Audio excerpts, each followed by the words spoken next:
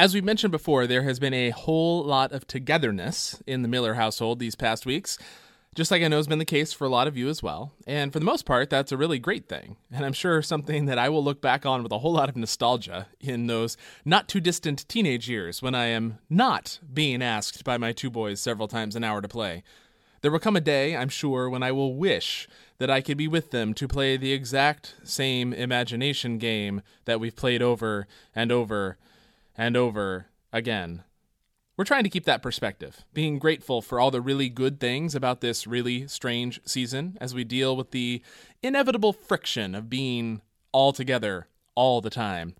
But sometimes things move from minor friction to something more serious. And I'm going to be vague here so as not to throw one or the other of our kids under the bus, because they both do this sort of thing from time to time, as do I, if I'm being honest. I wonder where they get it from. Those times when they move from being unintentionally annoying to their brother, or even intentionally annoying, as is often the case, when they move from those basically fine expressions of siblingdom to seeing an opportunity to hurt feelings through sharp words or criticism, to power up and get their own way at the expense of the other, or rarely, thankfully, in our house, to cause actual physical pain to their brother just because they can. And the line for when as a parent I should intervene isn't always crystal clear, but there is a line where it is my job to step in and put a stop to it, to bring some consequences sometimes, because we don't treat one another like that in this family, or I can't just sit by and let your brother suffer what you're bringing at him right now. Kids don't always understand why those sorts of boundaries matter. And so as parents, part of our job is to help develop that understanding in them and protect those around them while they learn. The goal, of course, being that they will develop into the type of people who, on their own, decide to treat other people well. I want to enter into our passage from Jeremiah today, from chapter 5, with this in mind, that in this sense, God is very much like a good parent. This is Jeremiah 5, starting in verse 1, and again, I'm using the translation of John Goldingay. God says, "Explore Jerusalem's streets. Go look and get to know them. Seek in its squares. If you can find anyone, if there is someone doing justice, seeking truthfulness, and I'll pardon it. Even when they say, 'As Yahweh lives,' they swear in falsehood. Yahweh, do your eyes not look for truthfulness? You struck them, but they didn't feel sick. When you consumed them, they refused to accept constraints. They made their faces harder than rock. They refused to turn. I myself said, 'Those are only the poor who act foolishly, because they don't acknowledge the way of Yahweh, the justice of their God. I'll go to the important people and speak to them, because those people surely acknowledge the way of Yahweh, the justice of their God.' Yet those people had altogether broken the yoke, torn off the straps. Therefore, the lion from the forest has struck them. The wolf from the steppes destroys them. The leopard is lying by their towns. Anyone who goes out from them will be torn to pieces, because their rebellions are many, their turnings are multiple. For what reason should I pardon you? Your children have abandoned me and sworn by no gods. I filled them and they committed adultery. They troop off to the whorehouse. They were horses in heat, lusty. They were bellowing each for his neighbor's wife. Shall I not deal with these things? Yahweh's words. Or myself not bring redress against a nation that's like this one? Go up among its vine rows and destroy them, but don't make an end. Remove its branches, because those people don't belong to Yahweh. Because Israel's household and Judah's household have totally broken faith with me. Yahweh's words. I think sometimes we read passages like this one in Jeremiah with some discomfort. These are the types of passages that cause some people to question whether there is a nice, loving, Jesus-y New Testament God and a mean, vindictive, wrath-filled Old Testament God. But at least part of that discomfort, I think, comes from reading this as if the disobedience that's being mentioned is arbitrary, as if these words were the words of a capricious parent or a spoiled, petulant prince demanding to get their way or else, Do as you're told because I said so and I'm in charge, and if you don't, you'll be sorry. There have been more than a few churches, incidentally, that are led that way, with the pastor imitating a capricious do-as-you're-told sort of God, but I digress. And so it's crucial that we pay attention here to the fact that God is not reacting arbitrarily. God is not angry because I didn't get my way and now someone's going to pay for it. And incidentally, God isn't reacting out of annoyance or exasperation like, well, some parents sometimes do in their weaker moments. And if this weren't a podcast, you would see me pointing at myself. It's interesting that the nations around Israel at the time, they mostly had their own versions of the flood stories, like the story of Noah in Genesis. And often the reason for the flood in those other stories was not, as it is in the Bible, because violence and injustice had permeated the whole of creation. It was because the gods were like, ugh, these humans are so loud and annoying, and I just want to get rid of them. The flood is like a divine temper tantrum for the surrounding nations. Our God isn't like that, is one of the messages of Genesis. The results of the disobedience that Jeremiah is talking about here, and the results of the idolatry that God condemns, are oppression and injustice.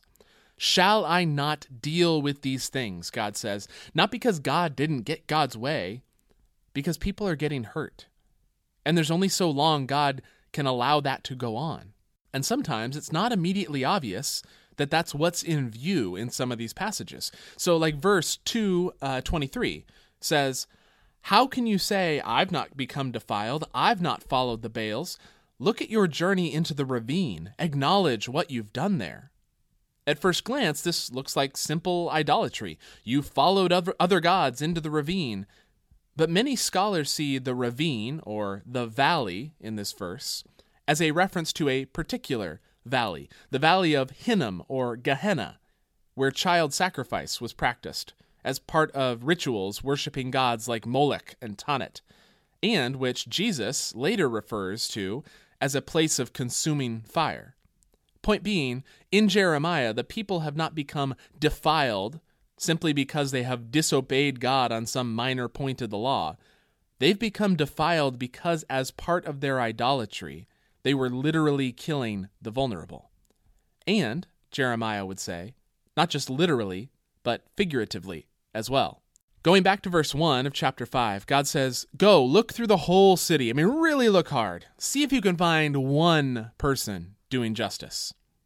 Golden Gay makes the point that the word justice here has a broad meaning, one that includes something like exercising authority. In other words, justice means using the power and privilege that you have to make good, right, just decisions on behalf of the vulnerable. And the implication in this passage is that there is no one to be found who is doing that in Jerusalem. In fact, this is an echo of the story in Genesis of Sodom and Gomorrah, where God is going to destroy these cities because of the depth of their inhospitality and injustice, shown in the story by how they wanted to rape vulnerable travelers. And Abraham bargains with God. What if there are 50 righteous people in the city? And God says, okay, I won't destroy it if there's 50. And Abraham keeps bargaining down from there. What if there's 40 or 30 or 20? And ultimately, God says, if there are 10 righteous people, then I won't do it. And in Jeremiah, it's not 10, it's 1. Jeremiah is saying, you, Jerusalem, are 10 times worse in your injustice than the place that has become a proverb for the most unjust place imaginable. And then Jeremiah goes and starts to look through the city. And this is interesting. He betrays himself as complicit in the systemic injustice of his people. It says he sees the poor and how they don't know God's justice and says to himself, well, that's because they're fools. After all, that's why they're poor in the first place. They probably just don't work hard and make foolish decisions. I'll go to the powerful. They will do justice. But that's not what Jeremiah finds either. And it's an interesting question, whether this is showing us a shift in Jeremiah's own understanding, like he actually expected the poor to be fools because they are poor, or if he's being kind of tongue-in-cheek, sarcastic here, but doesn't actually think the elite will be more righteous than the poor. It's kind of an open question. In any event, later in the chapter, we find the true reason these people are poor. In verse 23, it says, "But this people has a mutinous, rebellious mind. They've mutinied and gone. They haven't said to themselves, 'We must be in awe of Yahweh our God, who gives the rain, the early and later rain at its time, who keeps for us the weeks set for harvest.' It's your wayward acts that have diverted these things, your offenses that have withheld good things from you." So what are these wayward acts and offenses?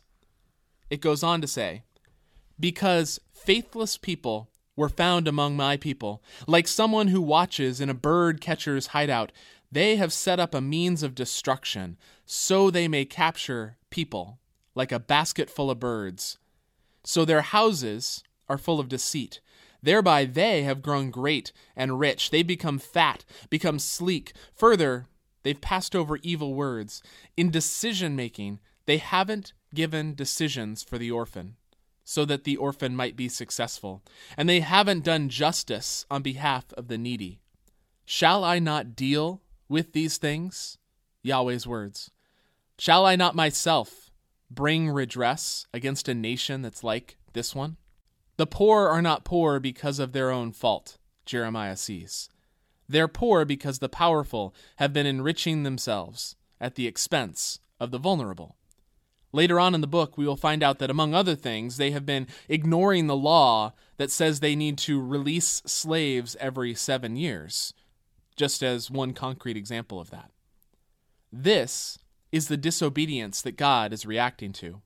And God says once again, "Shall I not deal with these things?" There's only so much of this God can take before God needs to do something about it, like a good parent watching out for their children.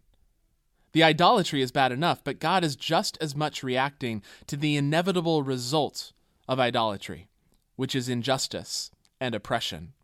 Walter Brueggemann, the Old Testament scholar, said it this way: "When God gets cheapened through idolatry, our neighbor becomes inexpensive. When God gets cheapened, our neighbor becomes inexpensive." This is more than just moral, then and now. It's political too.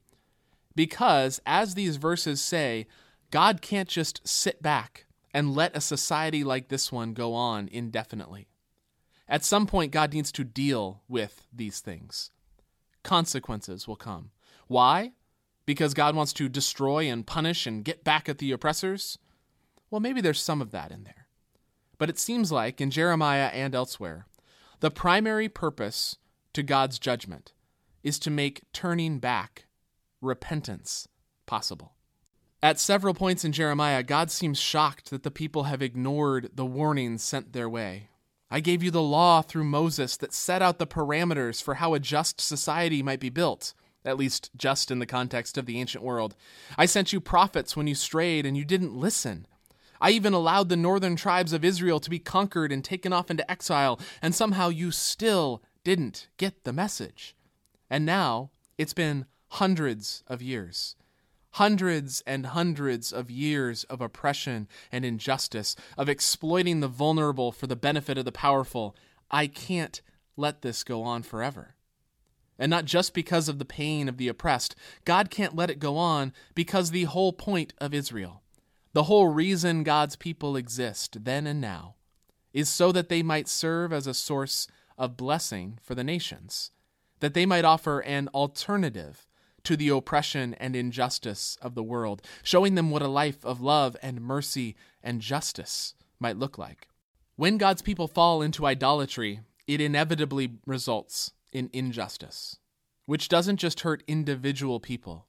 It stops the world from being formed into what God intended it to be. And the longer it goes on, the further the world strays. And so God needs to get things back on track. "Strip the branches off the vine rows," God says in verse 10, "but don't make an end." There's a remnant of people who might be different. Once the unjust structures of the current society have been destroyed by Babylon, maybe their eyes will actually start to see how far they've strayed from the justice of God.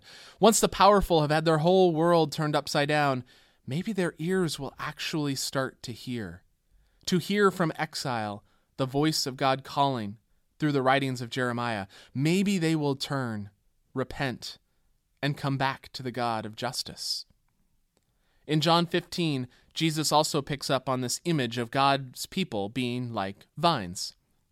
I am the true vine, Jesus says, and my Father is the vine dresser.